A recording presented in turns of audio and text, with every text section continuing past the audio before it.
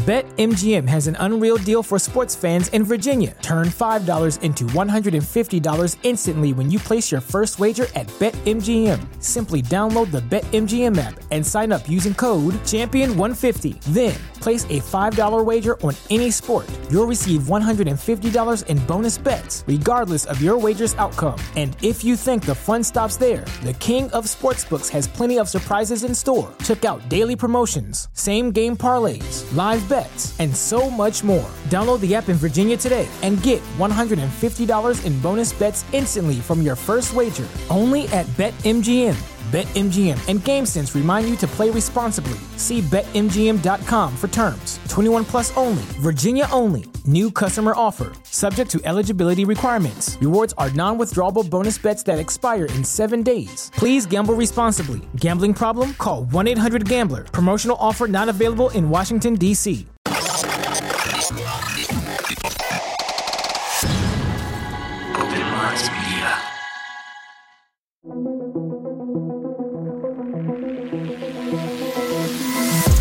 The reality we live in can be a very strange place. Most of the time, fact being stranger than fiction. How will we ever start to understand this reality we live in unless we question everything? Join me and the guest as we unravel the mysteries of this reality, one topic at a time. This is Inquiries of Our Reality with Shane Jones.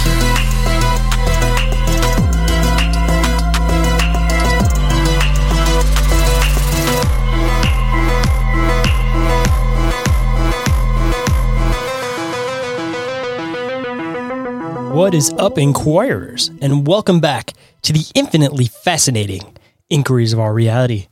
Today's guest is someone I've been wanting to have on since the beginning of the show, a collector of not just encounters, but encounters from military personnel in some of the most remote areas in the world or where only authorized personnel are allowed, which sparks my interest considering who knows what could actually be out there in these locations where few have actually set foot.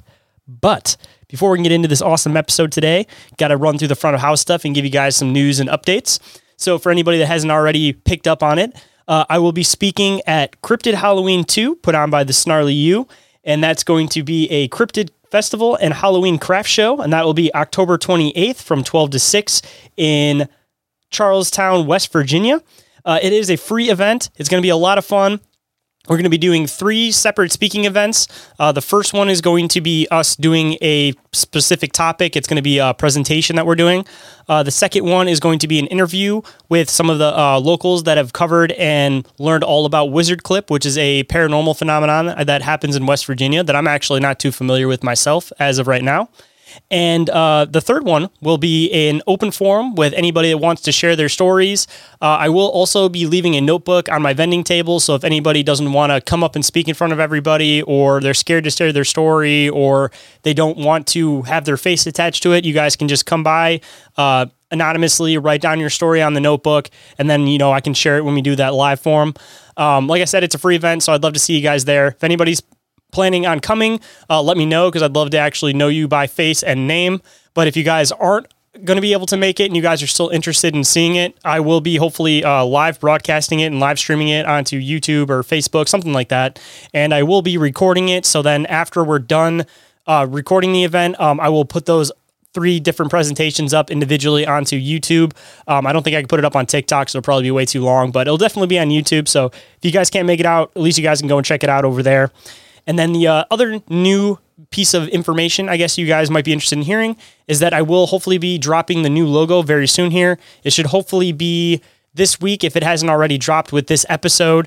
So keep an eye out for that and make sure that you guys don't end up going, what the hell is this? And, unsubscribing or unfollowing the show because you don't know what it is. It's a revamped logo. It's really, really cool. It's been done by Chris from Conspirator Theory. So big shout out and thank you to Chris for doing such awesome work for me. And he's going to be helping me with some other new logo updates and stuff in the future because he does awesome work. He's also the guy that did the Squonk design for me that I used as Squonkapalooza, which should also hopefully be up on the merch store soon when I revamp that too. So yeah, big shout out to Chris, and Always appreciate it, man. And if anybody isn't familiar with who Chris is, he's been on a few episodes of this show, so I highly recommend going and checking that out and going and checking out his show because he does some great work over there as far as his podcast goes. And moving on to the front of house stuff. If you guys haven't already left a review or rating for the show on iTunes or Spotify, I would definitely appreciate it. Makes it so that more people are able to see the show, and it helps out the algorithm to make it so that it pops up for new listeners to find the show. And if you guys leave a 5-star review on iTunes, then I will read on the show and give you guys a big shout out. It's been a while since I've got one on iTunes, so if anybody doesn't mind dropping one for me, I would more than appreciate it. And don't forget to check out the show on Instagram, Facebook, YouTube, TikTok, Discord, and Telegram. For Instagram and Facebook, you're going to find the show under Inquiries of Our Reality. But as far as YouTube, TikTok, Discord, and Telegram go, I have everything under Open Minds Media, so it encompasses not just this show, but also Bizarre Encounters too. But great way to get updates on anything new going on with the show. And if you guys want to share the show, I do post short clips of the show on YouTube and TikTok. So it's a good way to share the show with a friend that if they may not listen to the full episode right away without getting a little bit of a snippet of it. And as far as YouTube goes, I should have a lot more interesting stuff being uploaded on there, not just clips such as the presentations I'm going to be doing. I do have a few Squatch hikes and stuff that I can upload on there, but there's going to be a lot more going on with the YouTube, so make sure you guys follow, subscribe, do all that to all the different areas of social media that I happen to be on. And if anybody's interested in being a guest on the show, whether you're an author, researcher, experiencer, contactee, ex-military personnel that has weird stories, whistleblower, cryptozoologist, or if, we do a lot of research into different other types of beings that exist around. If you maybe fit one of those categories, that would be a really cool thing to meet and have on the show. So if you fit any of those categories, shoot me a message. Let's set something up. And even if you just want to have a conversation, share some weird stories, share some weird theories, different things like that. If you don't necessarily want to be in an episode, I'd still love to hear it and make contact with you. And if you guys want to contact me, you guys can always message me on Instagram, which is the form of social media that I'm the most active on. Or you guys can email me at inquiriesofourrealitypodcast@outlook.com. Or you guys can go to the link tree, fill the submission form, and that will go directly to my email. Make sure you guys check your spam and junk folders. Make sure nothing gets missed because I do respond to every single email that I get from you guys. And if you guys haven't already checked out Bizarre Encounters, which is the other show that I do, I wouldn't say that's my second show because both shows are kind of treated equally in my eyes, but it's a great show. I do it with my awesome co-host, Orton. We deep dive into a bunch of different bizarre encounters, as the title of the show tends to go. We do have some interviews over there. Mainly, we've been doing deep dives lately. We make a lot of jokes and have a lot of fun in the process, but we also get down to the nitty-gritty when it comes to theories and weird stuff. So it's a really fun show. I look forward to recording every week, so hopefully you guys are checking out if you haven't already.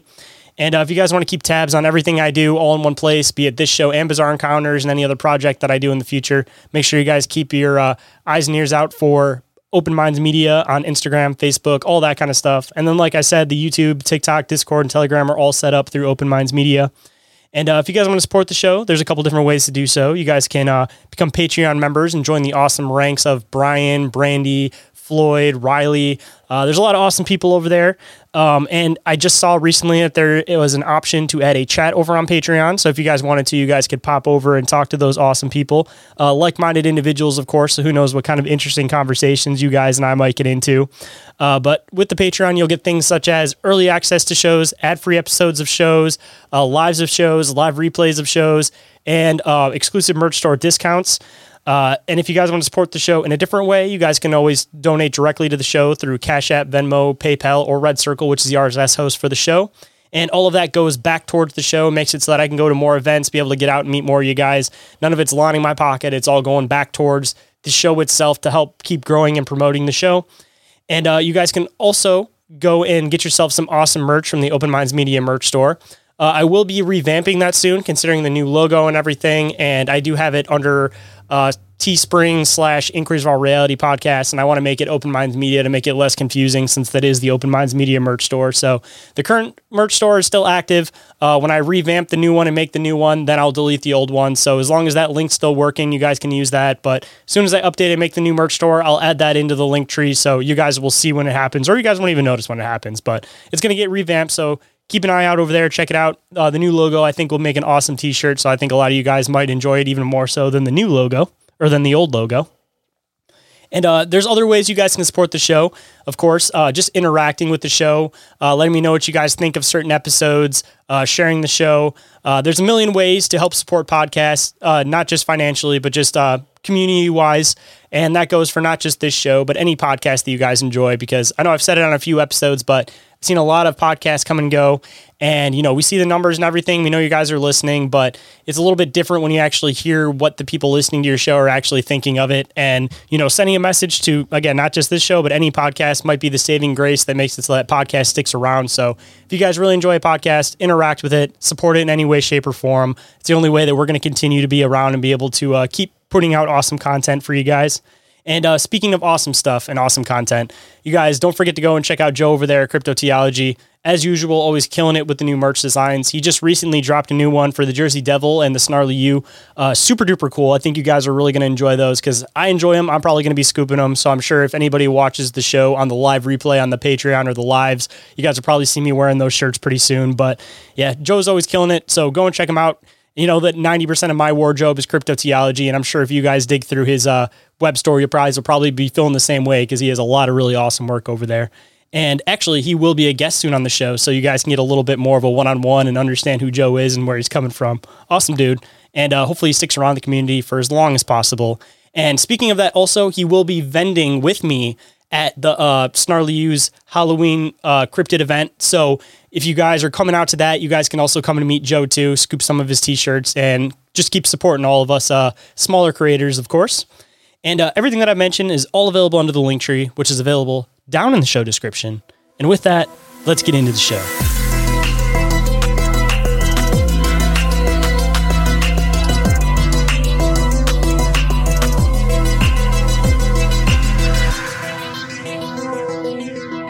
Please welcome to the show, Nick Orton from Tales from the Grid Square. How's it going today, man? How's it going, man? How's everything? Thanks for having me on. Oh, it's fantastic, man. I've been trying to get you on the show for a long time, so I was really looking forward to this one because even before I started my podcast, man, I heard you on other people's shows, and you were one of the people that I've been trying to get on for a while, so I'm glad we finally got around to doing it, man. Oh, that's awesome. Yeah, no, I'm pretty busy, so it's hard sometimes to pin me down, so I apologize. Oh, no worries, man. I know how it is, especially considering that you're like military and all that. I know you guys are different time zones, completely off from where I'm at. I know you guys just have constant stuff going on, so no hard feelings, nothing like that, man. I'm just, like I said, excited to finally get you on the show, man. Yeah, awesome. Thanks for having me on. So for anybody that may not be familiar with who you are and what you do, why don't you fill them in a little bit about who you are and what you do? Yeah, so I'm Nick Orton. I'm, I guess, owner, operator, proprietor, what have you, only admin of Tales from the Grid Square on Instagram. So Tales from the Grid Square is a kind of project I run where I collect and document the stories, paranormal or not normal stories, or however you want to phrase it, of military members and sometimes their families, of what they experience either, on military bases, overseas in combat zones, on training. Everything from like ghostly encounters to reincarnate stories of reincarnation, to cryptid sightings and full blown UFOs. So, what kind of inspired you to start collecting these stories in the first place? Did you have like a personal encounter, or you just have like a fascination with this kind of stuff? Yeah, so a little bit of both. I've had a huge fascination, in these topics and subjects ever since I was a kid. I think I've said on other podcasts, I tried to read Communion. I don't know if you're familiar with that book. It's about an alien abduction. Yeah, of course. Yeah, so I read that when I was probably 10 or 12. I can't remember, but I was like, oh, look, there's an alien on it. That's so cool. I didn't, of course, understand any of it because it was a little above me at that time, but I just had this huge interest in I had books about Bigfoot, UFOs, ciphers, lost treasures. I just love that fringe part of history and science of the unexplained or the questionable out there. And being in the military, I've had some small minor experiences, and just in my life I've had a few what I consider now paranormal experiences. And for your listeners and people who may be in the military or were in the military could probably know where I'm coming from. Is sometimes on those late nights you're hanging out or you're on duty or you're in the field or you're bored and you're just trying to break up the time and stay awake. Inevitably, somebody starts talking about the weird stuff they've seen, like the weird stories, or how they seen a ghost, or how the soldiers always say the barracks are haunted, or how the engine room on the ship is haunted, or how there was a UFO seen like when they were on patrol somewhere, or how like a guy saw a Bigfoot in a training event. And inevitably, like one of those stories comes out where you experience it for yourself. And I was kind of inspired by a factor of all that. It kind of started during COVID. So there's on Instagram, there's, pages for every niche imaginable of the military, and it's just like in real life. And there's 2 pages that started, on Tuesday during the lockdown. They would like request DMs of people that had paranormal experiences, and they'd repost them. It was just like a thing for everyone to like, take their mind off of being in the lockdown. So fast forward a couple months after that, that kind of inspired me because I was actually surprised by how many stories I saw. I kind of had my own experience, and it's, in my opinion, it's actually pretty boring, but it's how it connects to others that kind of inspired me to start the project. And so, I started off really small. I think like 2 years ago, I think I had like less than like 500 followers, and I think I'm sitting at like 116K like today. It's pretty funny how it's that popular and how many people actually have stories to share. Especially military members too. That's just, it brings in another facet to it, because as far as like police, military members, they have a particular way of remembering and retelling stories, and they make sure that they collect every like finite important detail. So it's that much cooler because it's not just, standard people. It's people who are trained to observe and to record stuff. So just the stories just have so much more detail compared to like standard stories collected by like civilians. Yeah, and I think I get, a lot of people in the military are going to be like kind of tight-lipped about this, and about these subjects, and not because there's like some ulterior motive or like some sinister motive behind it, but more along the lines of people just don't want to be like looked at as weirdly. People don't want to be questioned in their sanity and whatnot. So a lot of people kind of like bottle this stuff up when they see like really strange and fascinating and sometimes horrible things, much like PTSD in combat. A lot of people bottle these things up and kind of like live with them with the fear of sharing it, right? Because I've known plenty of guys that I've talked to that were like, yeah, I've shared this story with people I consider my close friends before in the military, and like I was ridiculed, they've made fun of me. So it's like the page, because nobody calls in, nobody like there's not like that off chance somebody's going to recognize your voice. You send me a story, you type it out, like it's plausible deniability on your end. It's completely anonymous. So that way you could just get something off your chest. And that's how I kind of approach it. And, people could share stuff, and, maybe there is a logical explanation for what they saw, and maybe there is no explanation, but maybe like 10 other people at different time periods and different places saw the same thing at that same area. Have you ever had one of those experiences where somebody shares a story and then like 3 other people share a story of like the same thing that kind of brings a little bit of validity and different angles to the same encounter? Oh yeah, absolutely. I think I was just on the confessionals with Tony Merkel, and I posted about a dogman encounter that was seen by like multiple soldiers on the same night over the course of a few nights. And it was all these guys in different parts of the same area that saw the same thing. And there's a lot like that too. You get like you start seeing a theme develop of people reporting the same thing from the same places over and over again. It's kind of like, all right, is this just like one gigantic practical joke that's gone too far, or is there something like legitimately here? I'd love to dig into some of those for sure, because I want to be able to kind of touch base on a little bit of each of the different phenomenons that you've covered. But before we get too far away from it, you said that you had your own experience, even if it isn't anything crazy or fantastic. I'm sure the listeners would love to hear it.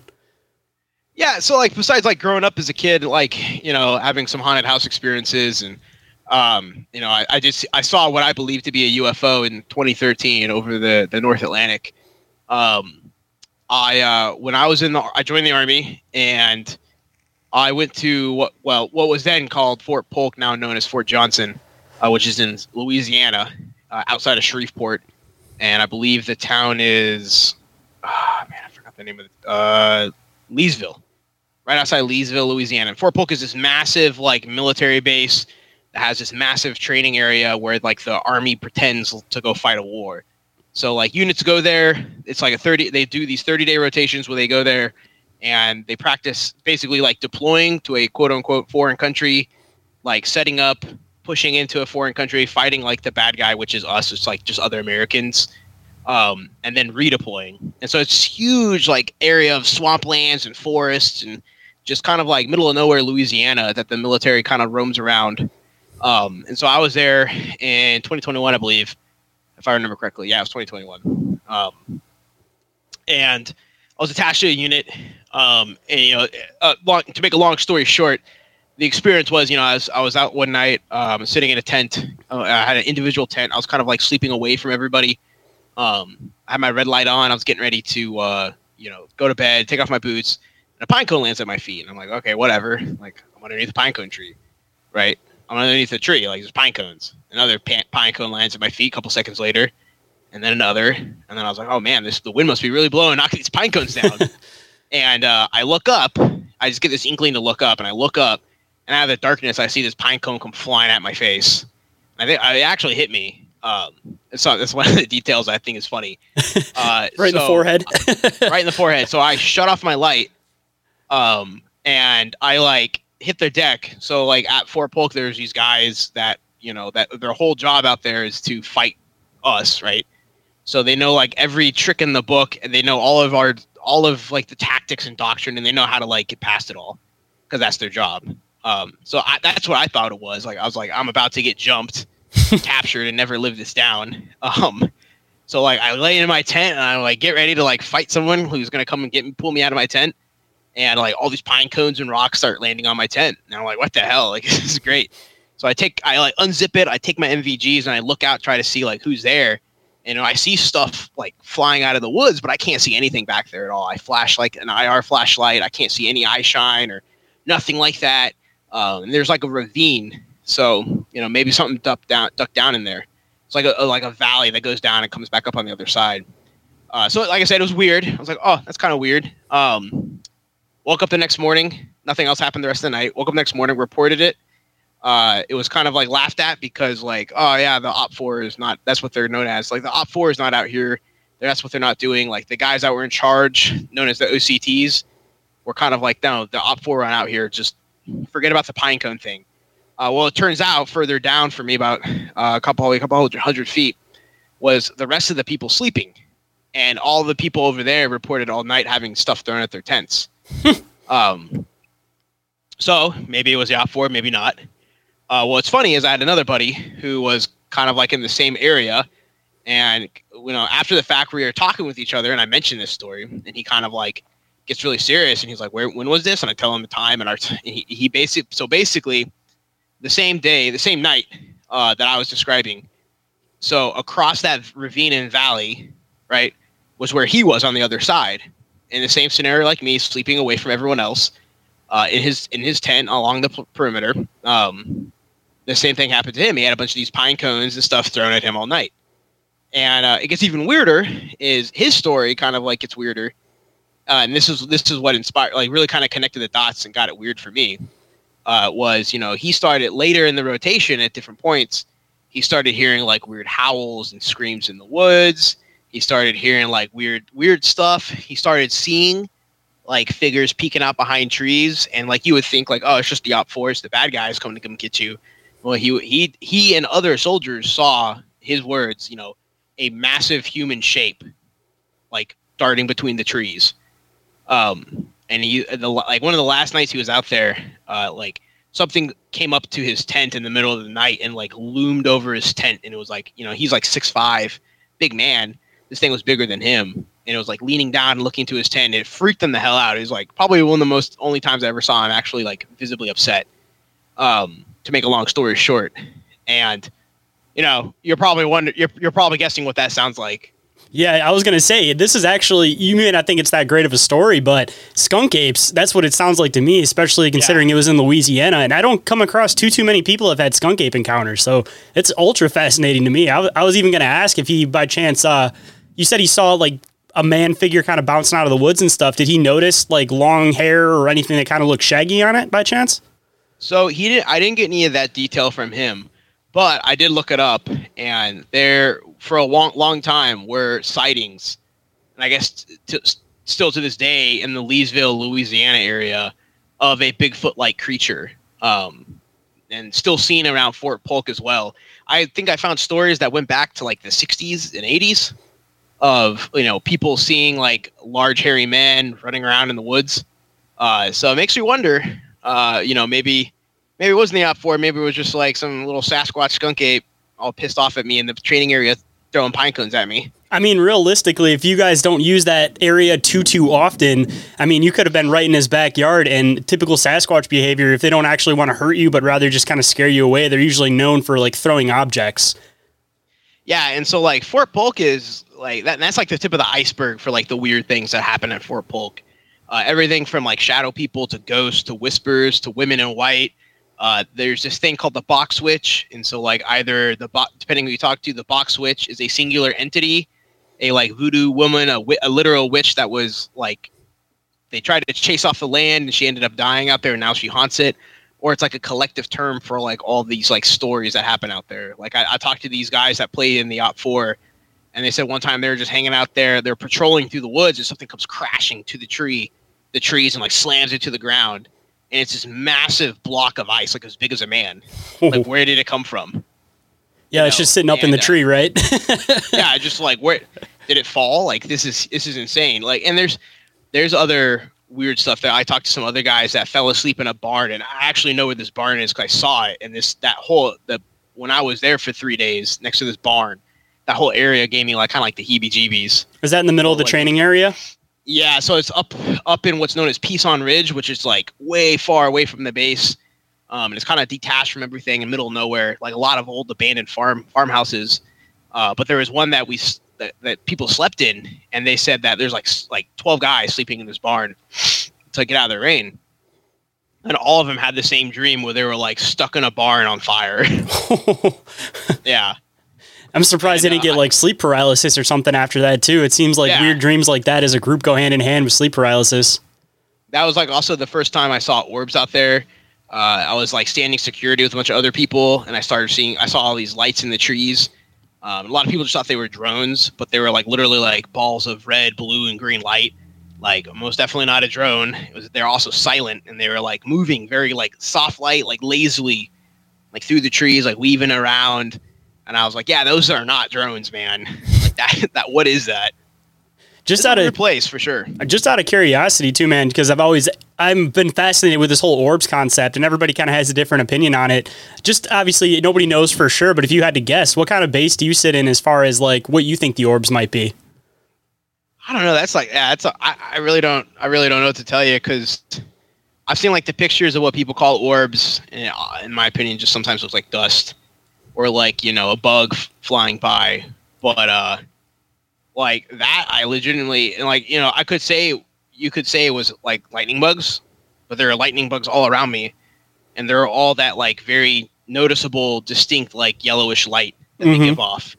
And these things like were blue, green, red, and moving, not like fireflies.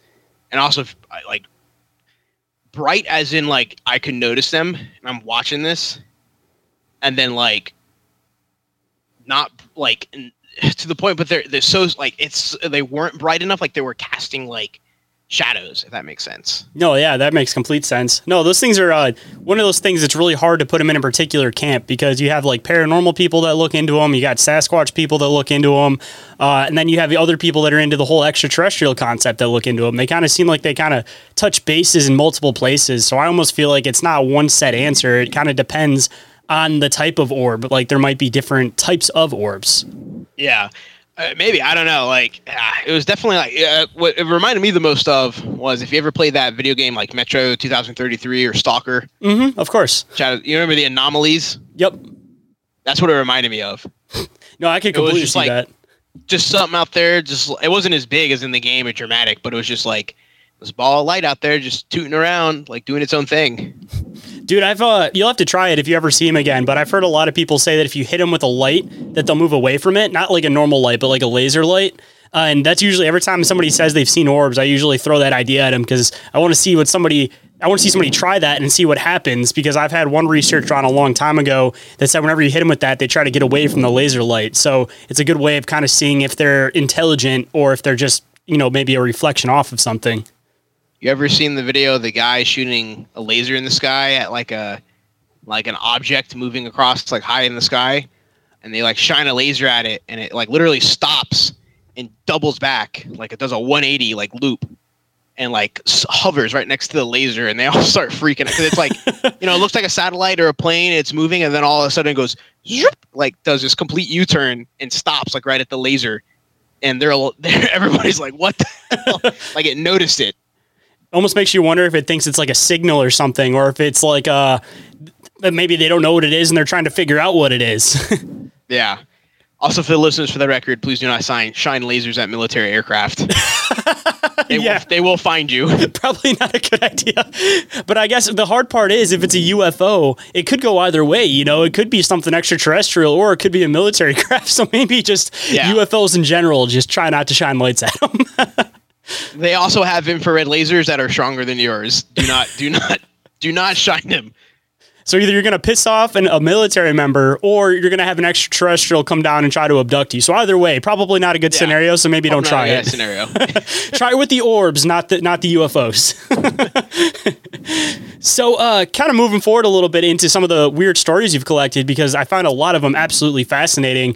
I guess a good spot to start with it is, what is probably your personal favorite, like off the wall weird one that you've covered? And then I'd like to kind of touch base on a little bit of everything, because I know that you got some giant stuff, you got some cryptid stuff. So I guess we'll kind of run the gambit on the best stories that you remember off the top of your head then.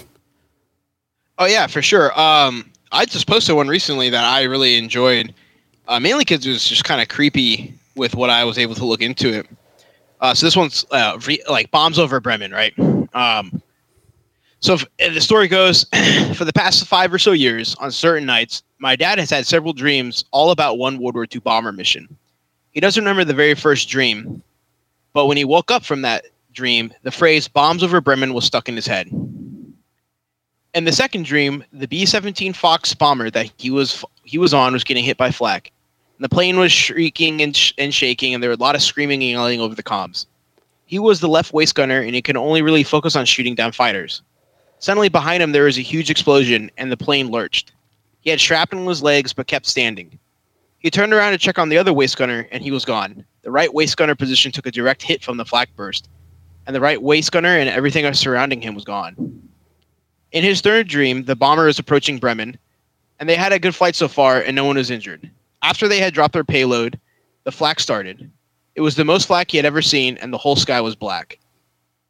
When he was a boy, he drew pictures of a place called Northumberland. For the longest time, he thought he had made the place up, but he later found out it's a real region in northern England, and it was home to several airfields used during World War II. He even drew the towers in these pictures that matched up uncannily well with the observation towers that some of those bases had. At that point in his life, he had never been to Northumberland, or even England, but perhaps he'd been there in a past life. When he was 6, he met a now lifelong friend of his, and the first time they met, he felt like he knew him already. It was like a reunion of sorts. When he had the second Bremen dream, he knew the second waist gunner was him. He met another friend much more recently and also had this kind of connection with, like he felt like he had known him forever. My dad immediately knew that man was the tail gunner on the B-17. He's done a whole bunch of research since World War II bombing raids. Since World War II bombing raids over Bremen, he learned that the Bremen was a key manufacturing city for the German war effort. The Bremen raid that he believes he dreamt about took place on October 7th, 1942. The 8th Army Air Corps lost 30 planes that day, and he believes he was on one of them. He's gotten so far to identify a name that matched from what he remembers in his dream. He remembers his dream, the Piccadilly Lily. He doesn't have enough information to confirm this, as he can't find an account of a right waist gunner taking a direct hit from the flak. But that's because it's likely everybody on the bomber was killed. But how could my dad, with zero military experience, dream this up? You may think this is all a bunch of nonsense, but the way he recounts these events makes it all seem so real. So I was able to do some research, and the Piccadilly Lily was a real aircraft. It was a B-17 Fox, known as the Piccadilly Lily, serial number 425864. It was lost on October 8th over the city of Bremen. It took off, dropped bombs on target. So, according to the timeline of events, a Captain Thomas E. Murphy took off. At 11:30, it leaves the English coast. At 14:53, crossed the European coast 10 miles from the target, experienced a fighter attack. At 1515, it reaches the initial point. At 1521, drops its bombs. At 1521, it gets separated from the group. And then later after that, it's sighted with its number 3 engine on fire and exploded. It explodes, resulting in the death of 6 of the 11 crew members, and another 5 were captured. And yeah, there's a whole, like, you could look this up. Like, there's like, it basically matches up with a man's dream. It was hit by flak after it dropped its bombs. It was attacked by fighters beforehand. And once the fighters cleared out, and then the flak started. And so I was able to look up the 3 men. Like, I could even find the 3 names of the men. Elder D. Dickinson was a waist gunner. Gerald O. Robinson was the other waist gunner. And Aaron A. David was the tail gunner. And so if you're to believe, after these men had all died on the plane, because 5 of them were captured. 6 of them died. 5 crew members were captured as POWs. And the 5 confirmed that the 6 were all were killed on the plane.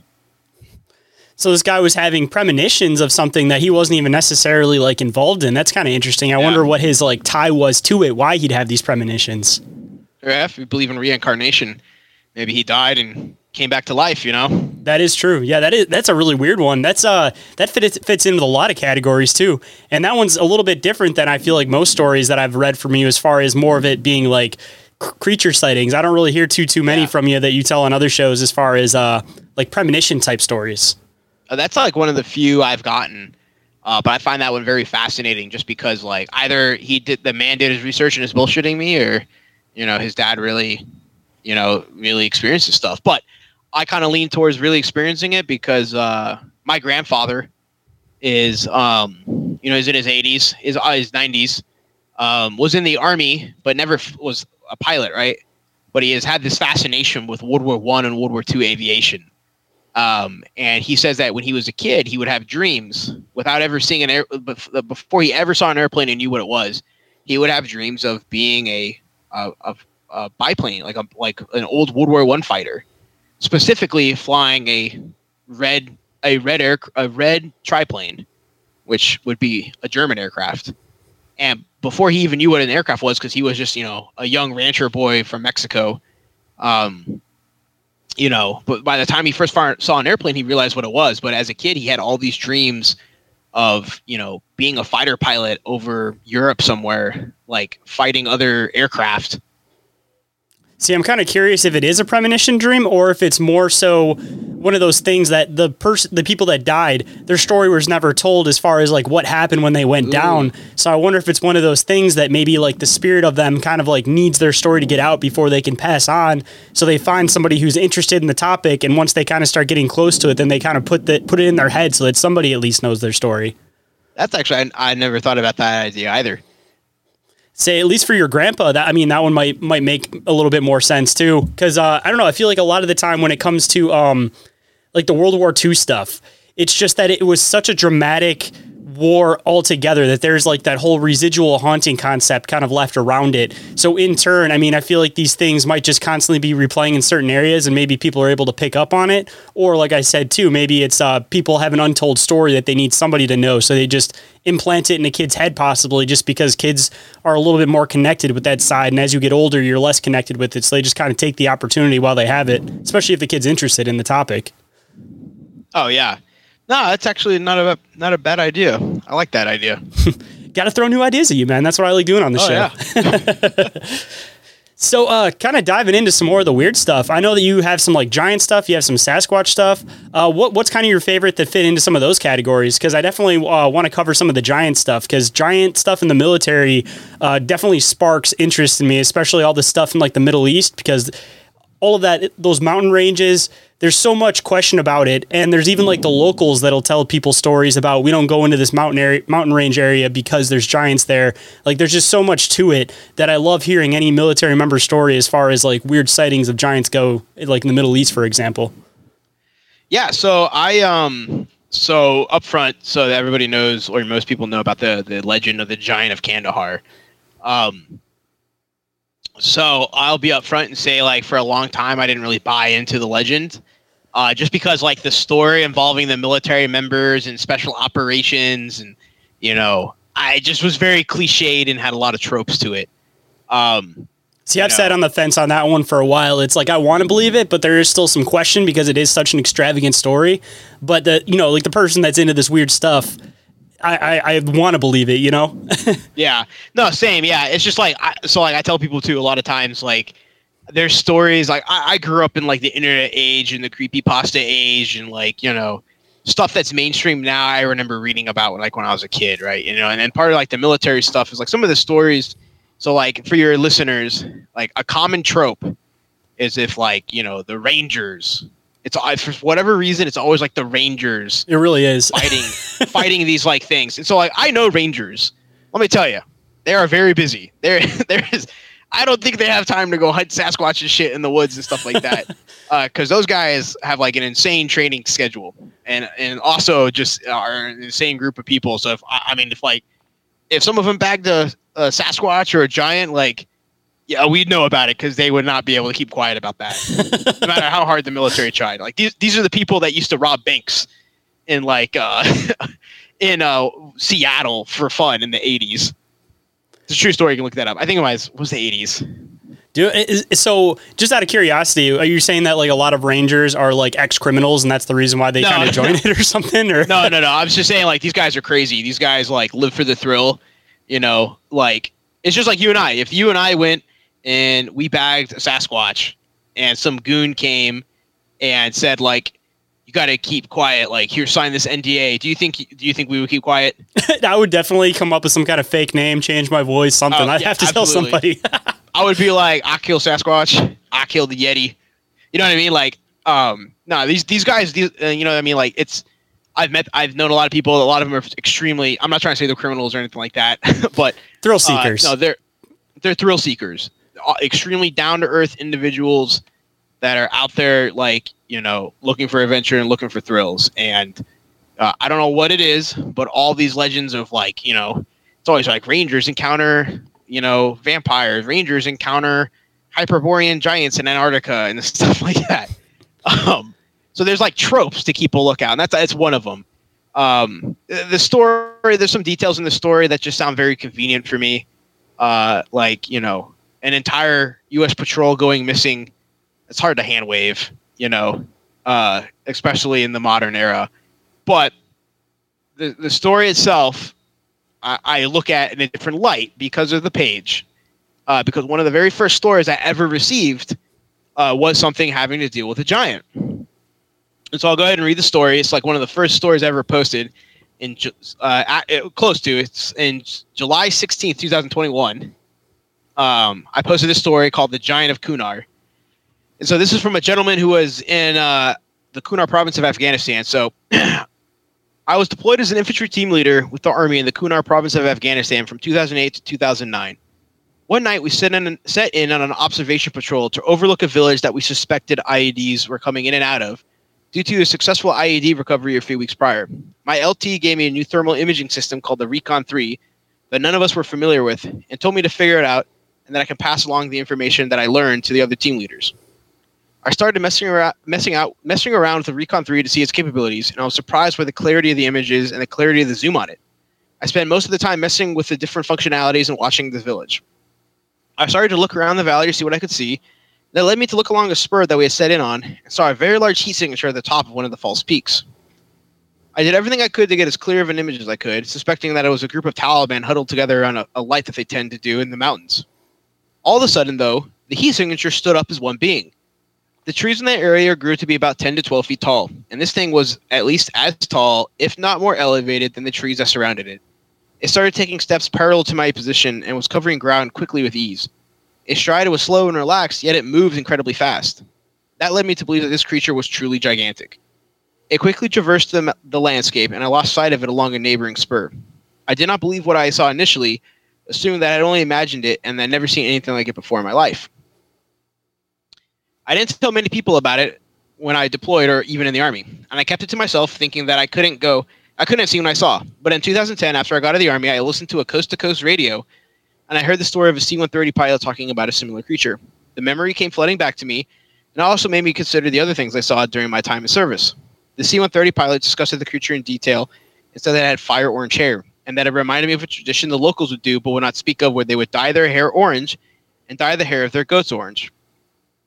It seemed like they would do this once in a while, and then when they would do this, all of a sudden, the goats would be gone, as well as the orange out of their hair. I didn't put two and two together, assuming it was a weird cultural thing I didn't understand, but it now makes me wonder if that was some kind of gesture to the creature or Nephilim, or if the goats were sacrificed to it. I am a creature, and the Bible briefly discusses the Nephilim, aka the men of renown. I think that that's what I saw. It's an ancient race of giants and descendants of fallen angels. Or it could be a Sasquatch-like creature. I'm not sure. Of course, I only saw it in thermals, but it didn't appear to be hairy like what you'd expect a Sasquatch to look like. It just looked like a large naked man.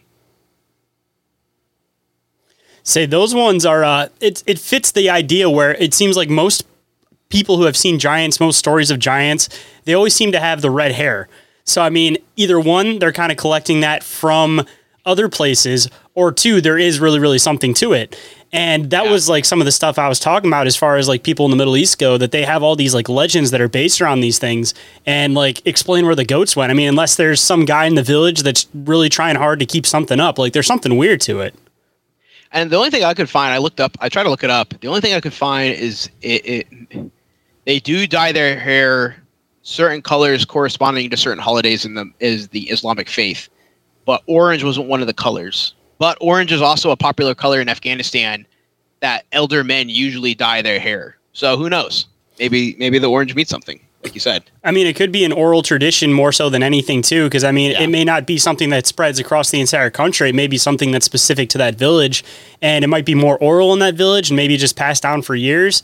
There may not be necessarily like a reason to like have it written down and to carry on the story. They're more so want to keep it hush-hush so that they can just kind of keep this giant at bay and then call it a day.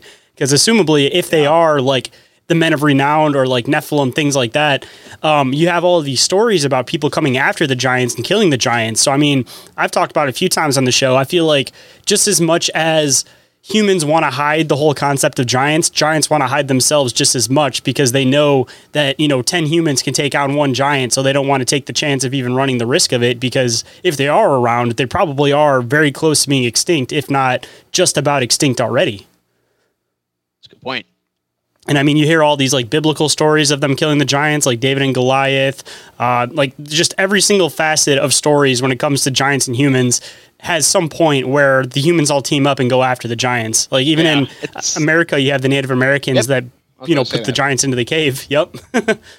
Like, I remember as a kid, I wish I still had this book. I had a book and it was like Unsolved Mysteries or something like that. It was a very generic title, but, in the book, I 100% recall that there was a good chapter about giants in North America and like the discovery of giant skeletons and stuff like that. And, how the Smithsonian came and kind of like did a cover up on everything. So funny enough, I was able to find that book. And I bought that book and that chapter doesn't exist in the book anymore. Oh, covering up history again. Yeah, I had that book. I had my mom look for it at the house where she lives because she has all my old books, and I couldn't find it. And I found it online, and I ordered it because I remember the cover, and it has pretty much everything but that portion about the giants.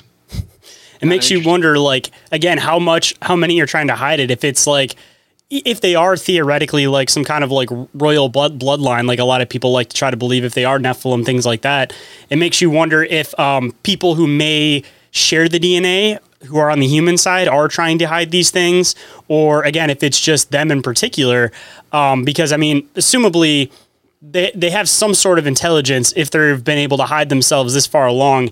And if they are the men of renown, the old rulers back in the day, like, even in Egypt, they'd always do these drawings where like the ruling class was a lot bigger than the average people. Yeah. They have more than enough capability to probably be able to hide themselves and to be able to cover up stories and hide stories.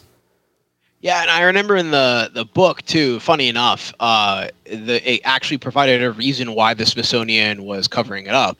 And it was because not necessarily like to hide like bloodlines or anything like that. It was because the simple fact of during that time they had established like what the evolutionary like chain of events was like, of how man or how life started to how man arrived, and the discovery of these skeletons completely upended this entire theory of evolution. So in order to like basically prevent them from saying they were scientists at large from saying they were wrong, and having to completely rewrite the entire evolutionary timeline they created. They collected the skeletons, destroyed them, or squirreled them away. See, that's like a common thing with a lot of these stories, is that people think that there's some, like ruling class elite that may be trying to hide this stuff. And I'm not saying that may not be a possibility, but more often than not, it seems like it's more so just one, when it comes to history, that the people who wrote the books don't want their name taken out of the books, because then it's like their life work, they get thrown away. Because of course, like part of the whole reason why they're collecting the history is because they also want to have their name marked down in history. And then once you have generations of people doing that, you have their predecessor, they're still trying to protect those names. And as far as like coming into the military, for example, people may think it's like, oh, they're trying to hide Sasquatch, they're trying to hide Dogman, they're trying to hide this from us. It may not even be that case either. It may just simply be the fact that I'm assuming that if you see something weird like that, they probably want you to write up some kind of report. So it's just probably trying to avoid having to do all the extra work. So it's not some giant cover up. It's just that people are trying to keep it to themselves so that they don't have to deal with all the extra parts of it. Yeah, and so like I've pointed this out to you, hit the nail on the head. It's honestly like you'll hear these stories, like this soldier sees like this family of Sasquatches from a helicopter, and it's like, hey, what is that? And the sergeant will go like, you didn't see that. Don't mention this right now. I know what you saw, but don't ever talk about this again. And people will be like, see, the sergeant knew, it's a cover up. It's a cover up. Like, no, it's like you said, the simple fact is nobody wants to deal with explaining that their soldier claims to have seen Sasquatch. Like nobody has the time to deal with that in the military. Or like, if I'm your soldier and I tell you I saw something, you would theoretically pass it up to you're my team leader. You would pass it up to my squad leader, who passes it up to the platoon leader, who passes it up to platoon sergeant, then the platoon leader, then the first sergeant, the company commander, like up the chain of command. Well, eventually someone's going to get to that point and be like, I'm not wasting the next person's time with this. We're not doing this.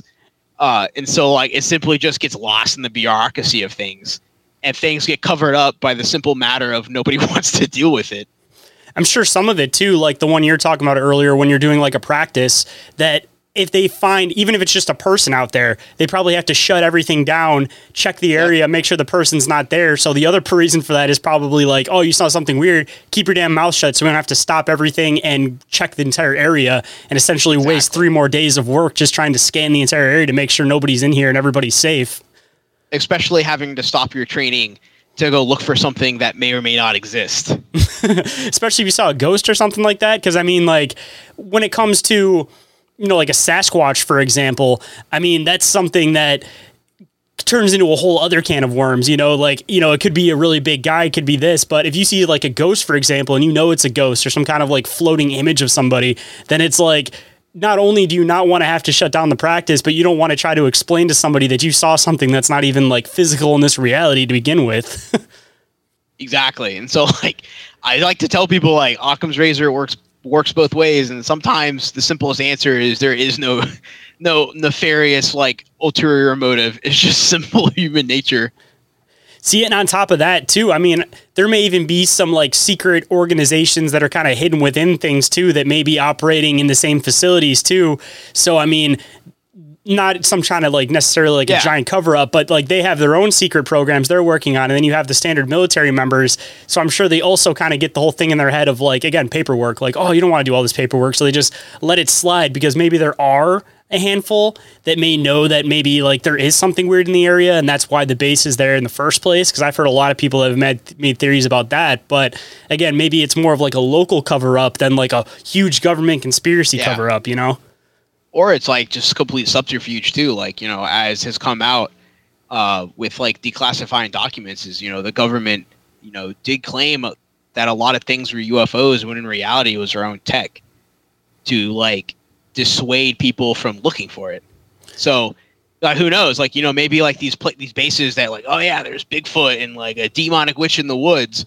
Maybe it's all like perpetuated on purpose to keep people away from looking for something, or if they see something like maybe they weren't supposed to, you can write it off as like the local legend or something like that, instead of like something very physical and real.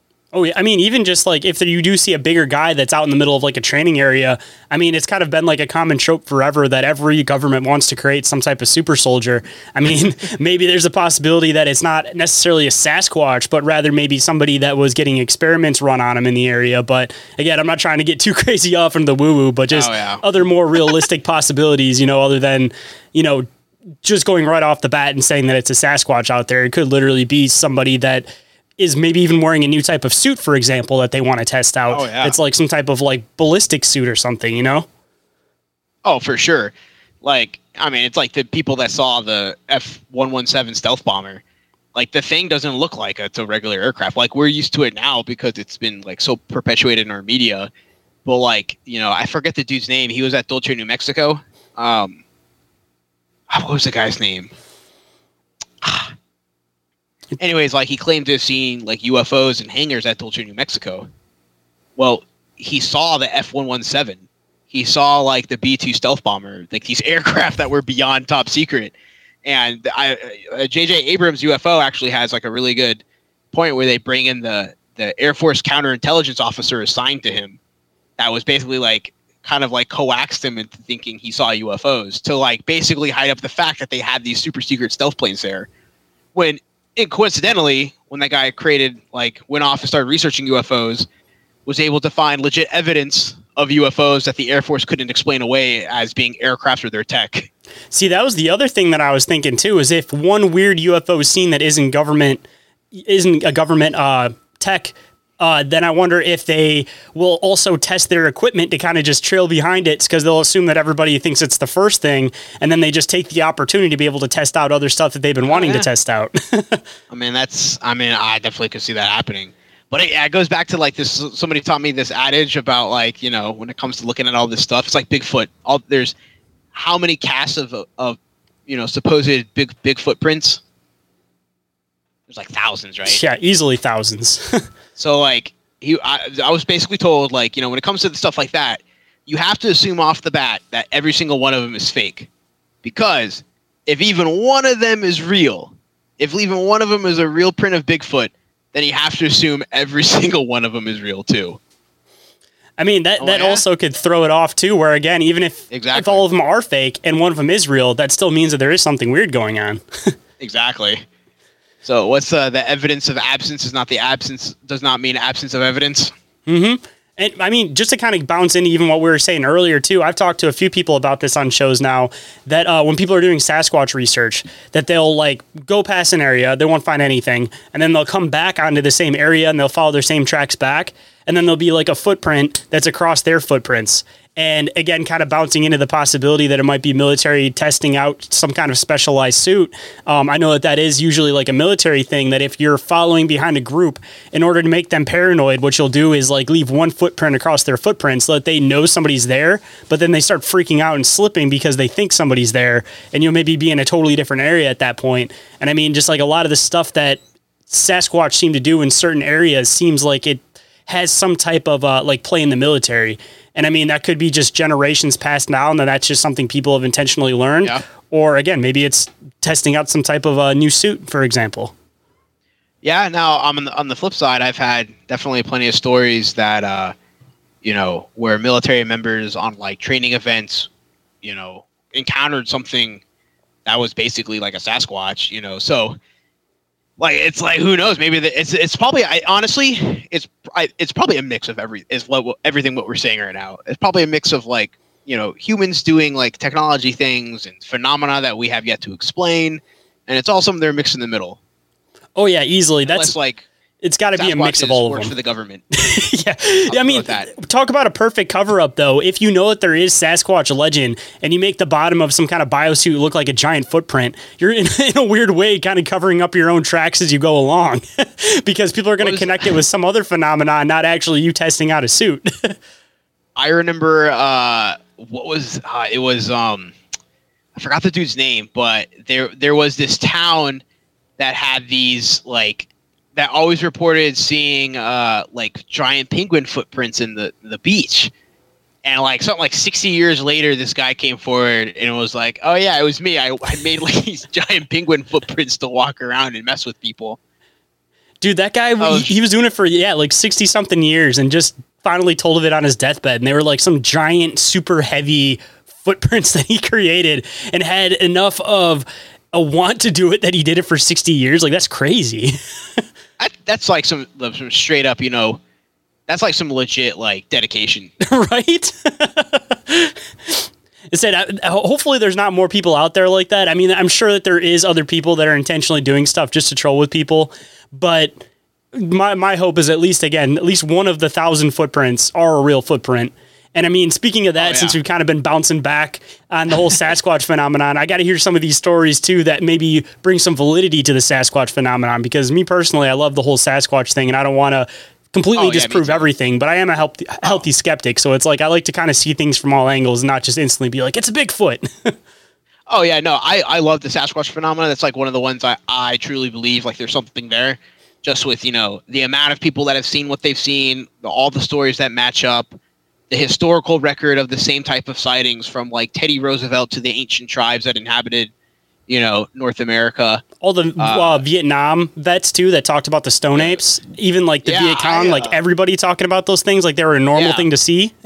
Or like, Marines on Guadalcanal during World War II reporting seeing, ape-like creatures running around in the jungle and stuff like that.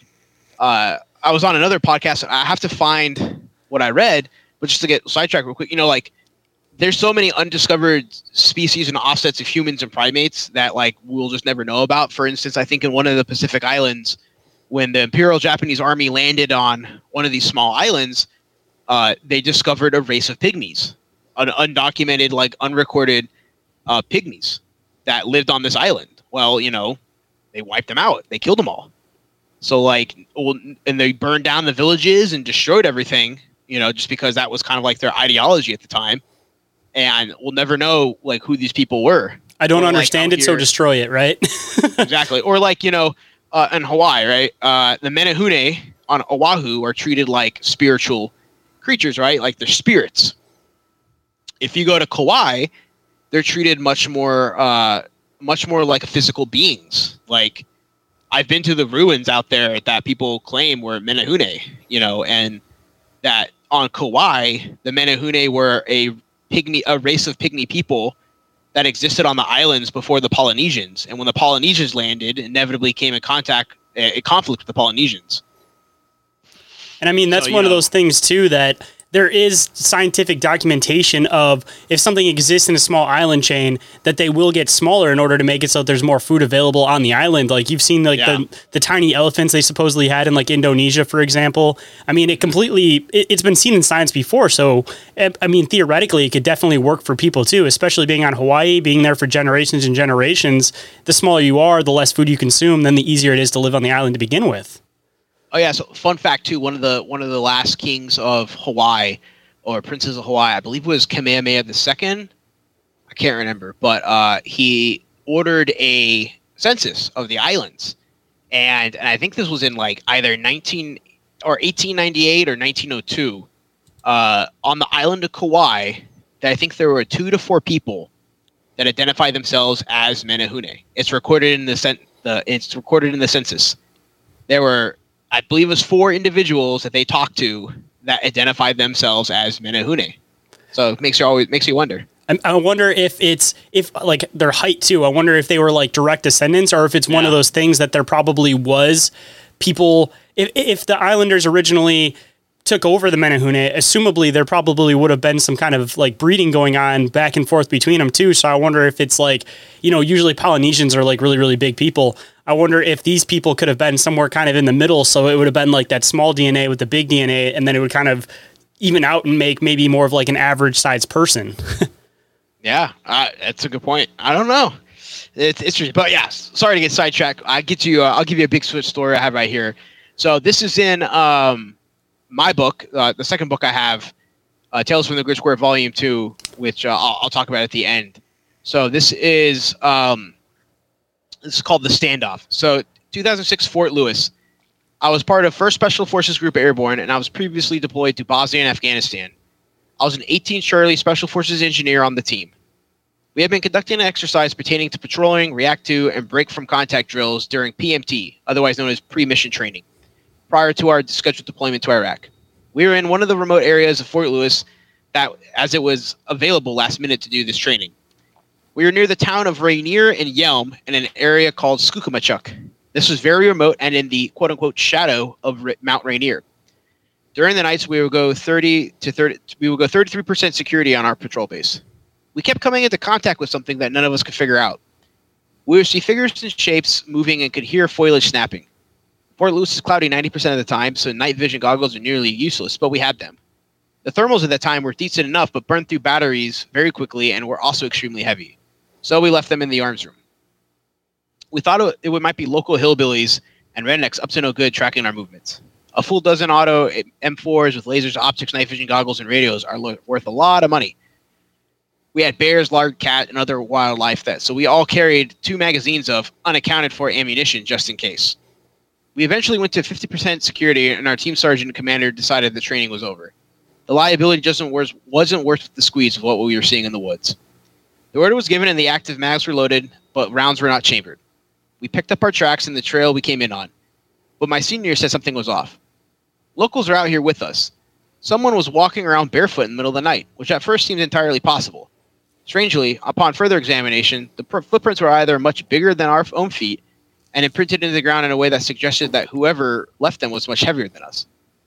Again, what you're probably thinking by now, we all agreed that it had to be locals running around barefoot in the woods messing with us. The opportunity for a little payback to mess with the locals was too good, too good of an opportunity to pass up, so we picked up the trail and tracked them. As soon as we realized our error in the identification, we began to smell it before we found it. Like the sickly sweet smell of rotten flesh, wet dog fur, and shit. Green Beret's supposed to eat things that'll make a billy goat puke, but this thing was rough. Me and the other teammates dropped rucks and scattered ahead while the team set up a linear counter ambush in the cigar-shaped patrol base. We came upon a clearing in the forest similar to a deer or elk bed-down site, with the tree limbs and brush laid down in the type of deliberate shelter. This looked exactly like the bed-down site we were taught to build when going through the Special Operations Qualification course. The smell made us want to leave immediately, but what was even scarier was that the limbs that were broken off these trees were all around twice our height. I noticed hair similar to an elk or deer, and upon closer examination, it was brownish and reddish in the meager light that I could see, but it was coarse and thick like hair of a hog. We threw on our ropes. We reported back to what we saw. Everyone was thinking it, but no one was going to say it. It would have been dark. It would be dark for a few more hours. While we weren't shying away from a fight, we decided that a warm, dry team room with beer and pizza was better than the field. We threw on our rucks and patrolled out to the nearest road, which was a way off. We could all hear and feel we were being followed, but at a distance. We knew that it/they were there, and felt that it/they knew that we knew that they were there too. You could feel a level of mutual respect in the mountain air. They must have known that we were different from the other humans because of the way we moved, slowly, tactically, and conserving our energy. We were ready for a fight if it came to it. We had worn out our welcome in that remote training area, but if it came to a fight, we each had about 60 rounds between us, and we all knew how to use it. Just as it got dark and the nerves were on the breaking edge, we saw headlights in the road, and it was an LMTV. We flagged it down and got a ride back to the compound. I still believe we fumbled into the territory of more than one Sasquatch, and if we had acted up differently, it would have ended badly for both sides. Whew, that's one of the really good ones, because it seems like they usually do live in groups, so that just makes it that much more interesting, and the fact that they usually have specific areas that they kind of stay in. Like, I'm surprised that they didn't start having any type of, like, crazy rock throwing or anything like that at that point.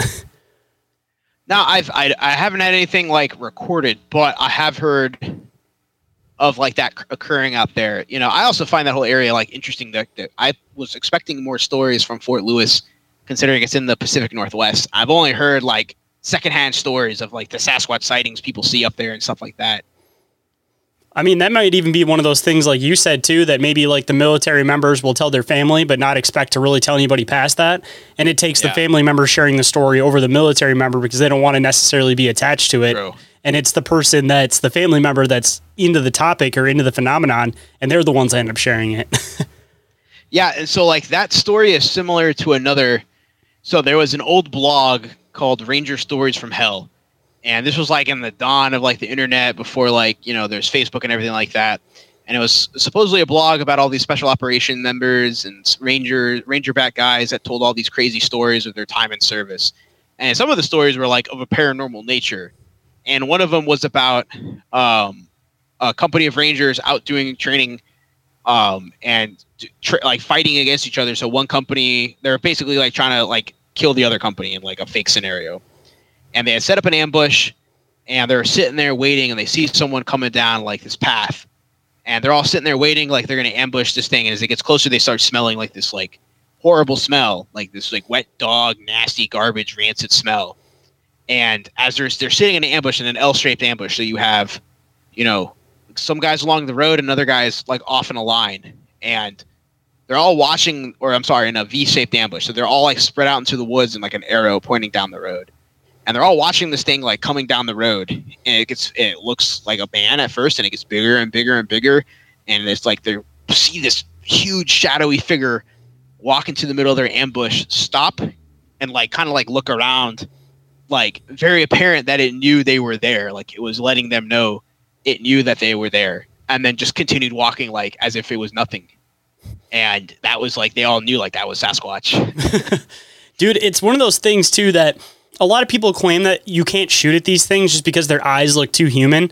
So, I mean, like, you kind of bounce back and forth on that, because assumably if you're somebody in the military and you're just running a practice or something, you don't want to accidentally fire on a person that may just be like a really tall person, for example. But like out of curiosity, at least from you collecting stories and stuff, maybe in like active war zones or something, have you ever actually had any stories of anybody actually like shooting on a Sasquatch?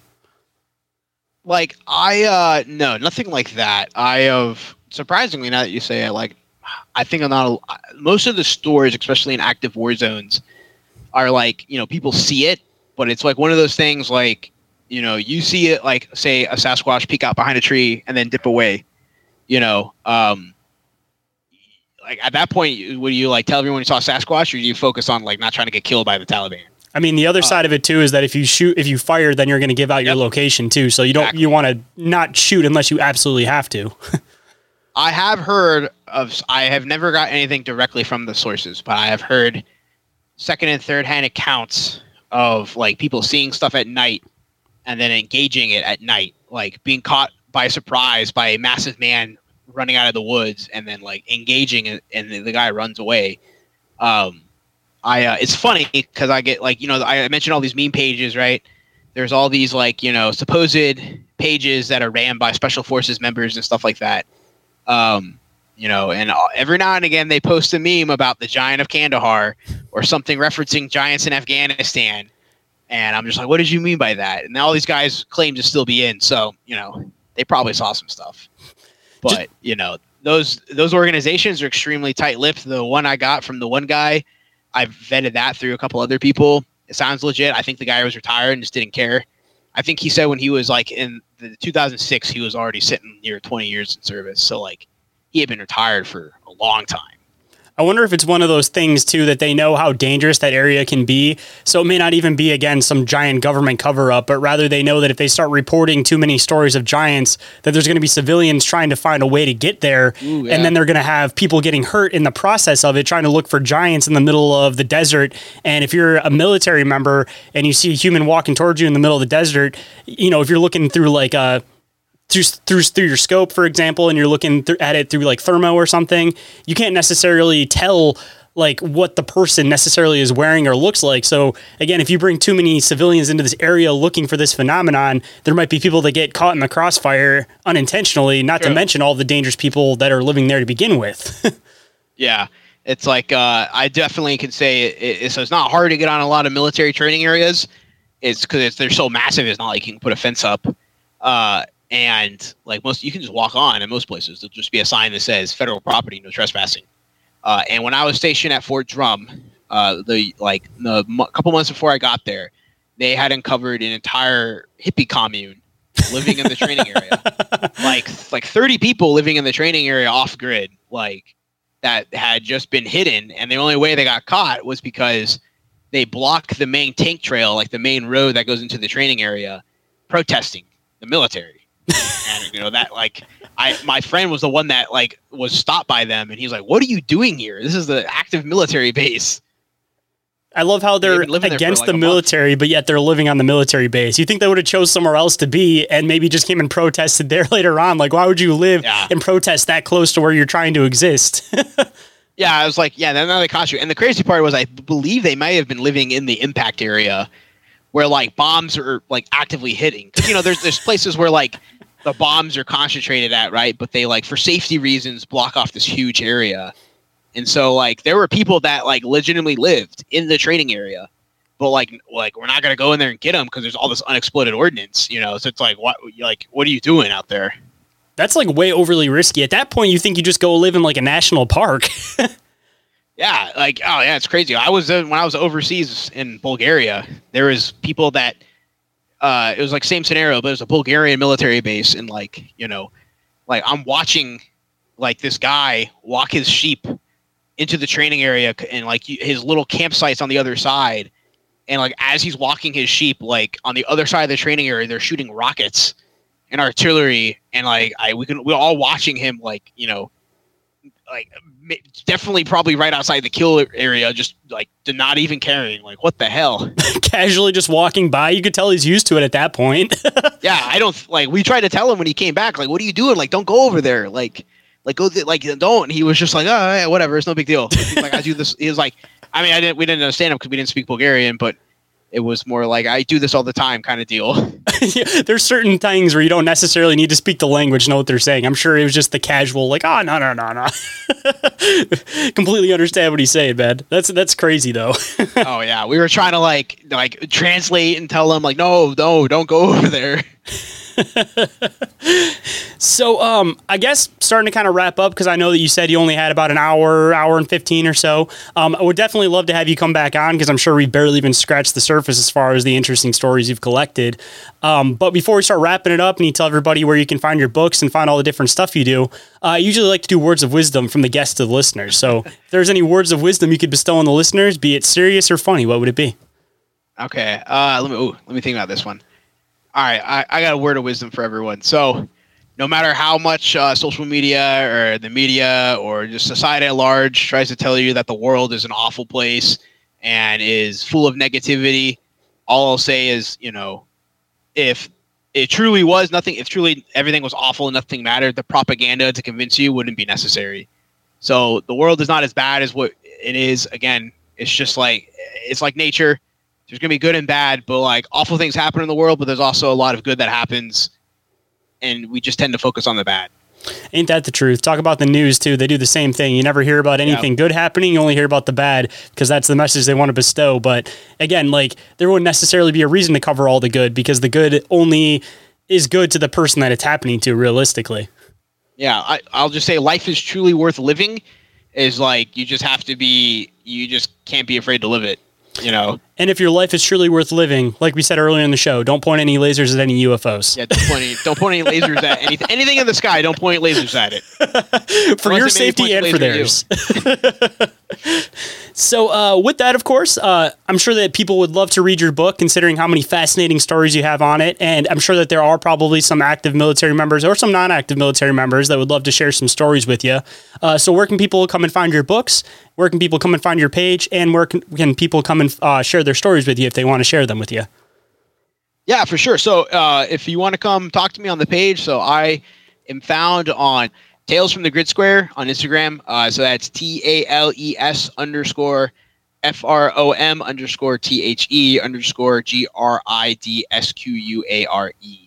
Tales from the Grid Square. It should pop up, or you can. So if you have a story, you just want to talk, whatever, please give me a follow. Send me if you have something you want to share. I do collect non-military stories for a future volume that I'll release of like non-military stuff. So feel free to share. I love just reading stories to begin with. But you can DM me your story on Instagram, or you can even email me, talesfromthegridsquare, all one word, @gmail.com. If you're interested in my book, please, buying the book helps support me. I was the one that put it all together. So I compiled it with people's stories, organized it by, branch of service, locations. There's even some foreign military stories in there from like people that were in the British Army or the Canadian military. Even like I have one or two stories from the Russian Army. Bet those are some weird ones. Yeah, those are definitely some weird ones. Some definitely against the grain usually. But Tales from the Grid Square Volume 1 and Tales from the Grid Square Volume 2 are both found on Amazon. All you got to do is search Tales from the Grid Square by Nick Orton, and the first one will pop up. It's because I think it's hit the revenue it needed to make it to the search bar. But if you can't find it, just go filter by books and all, and you'll be able to see both. But again, there's Tales from the Grid Square Volume 1, Tales from the Grid Square Volume 2, both on Amazon. Each one contains over 230 stories from across the military service and foreign militaries. Volume 2 sits around 250. Volume 1 sits around 240. And the whole book was compiled by me, put together by me, edited by me, published by me on Amazon. So if you support the book, it helps support me. Just a fun little project I'll be keep doing in the future. So, and that's all I got. And of course, for anybody that wants to find everything quick and easy, I'll include your Instagram and links to both of your books so that people don't even necessarily have to do all that. They can just click a link and go and scoop them for themselves. And just out of curiosity, for any of the listeners, if they bought your first 2 books and they're looking forward to the next one, do you have any idea of when you might be releasing a next one, if you are planning on releasing another one soon? Yep. So the goal is I'm going to try to release it yearly. I will try to have Tales from the Grid Square Volume 3 out by like May or the summer of next year. So I have pretty much enough stories right now to do Tales from the Grid Square Volume 3. And if I wanted to, I probably could pump out 4 at the same time. So I have more than enough stories. And plus some other stuff in the works that hopefully the listeners would like. So I'm out there. I'm a little all over the place. They'll just have to follow your Instagram to stay up with those updates. So everybody, don't forget to go and follow his Instagram. And with that, man, I appreciate you making the time to come on. I'm glad that we finally made this work, and hopefully we can set something up again and we can have you back on in the future. I also do another show called Bizarre Encounters I'd love to have you on, but you're a really interesting guy to talk to. You're easy to talk to, so I'd love to do some more stuff with you in the future. Oh, absolutely. I'd love to come back on. If you guys enjoyed this episode, don't forget to review or rate the show on iTunes or Spotify. And if you guys leave a 5-star, of course, I will read your review on the show and give you guys a big shout out.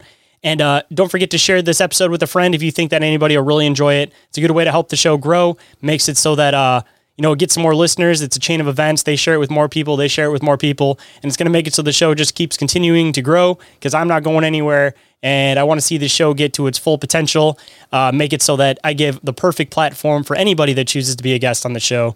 And in turn, by you guys sharing the show, reviewing the show, doing all that kind of stuff to make it so the show gets pushed up a little bit more in the rankings and stuff, it'll make it a little bit easier for me to get even bigger guests on the show to bring even more awesome content to you guys. But the only way I'm going to be able to do that is with your guys' help. So don't forget to do one of the 3 things that I mentioned. And if anybody wants to get a hold of me for any reason whatsoever, be it you want to be a guest, you want to share some art with the show, maybe you want to sponsor the show in some way, shape, or form, if you have something that has something to do with the topics that I talk about on the show, or just plain and simple, you guys want to just have a conversation with me, get to know each other a bit, and maybe even be a guest or just contribute to the show, just have a conversation, any of that. Don't be afraid to get a hold of me because I'd love to talk to you guys. And I do respond to every single message that I get, so don't think I'm ever going to ignore you guys. So you guys can do that through messaging me on Instagram, which is the form of social media that I'm the most active on. You guys can also even message me on the Telegram or the Discord. Those are definitely viable options. Even Facebook, of course. Or you guys can email me at inquiriesofourealitypodcast@outlook.com. Or you guys can go to the link tree, fill the submission form, and that will go directly to my email. And if you guys email me, just make sure that you guys check your spam or junk folders, make sure nothing gets missed because I do send out a lot of links. So for whatever reason, most email servers think that I'm spam because I send out links. So it is what it is. Just make sure nothing gets missed because I respond to every single message that I get from you guys. And everything that I mentioned is all available down in the link tree, down in the show description. Or if you don't want to go down there and click that, you guys can always go to linktr.ee/Inquiries of Our Reality Podcast. And with that, hope you guys enjoyed the conversation, and I'll catch you on the next one. Have a good night, everybody.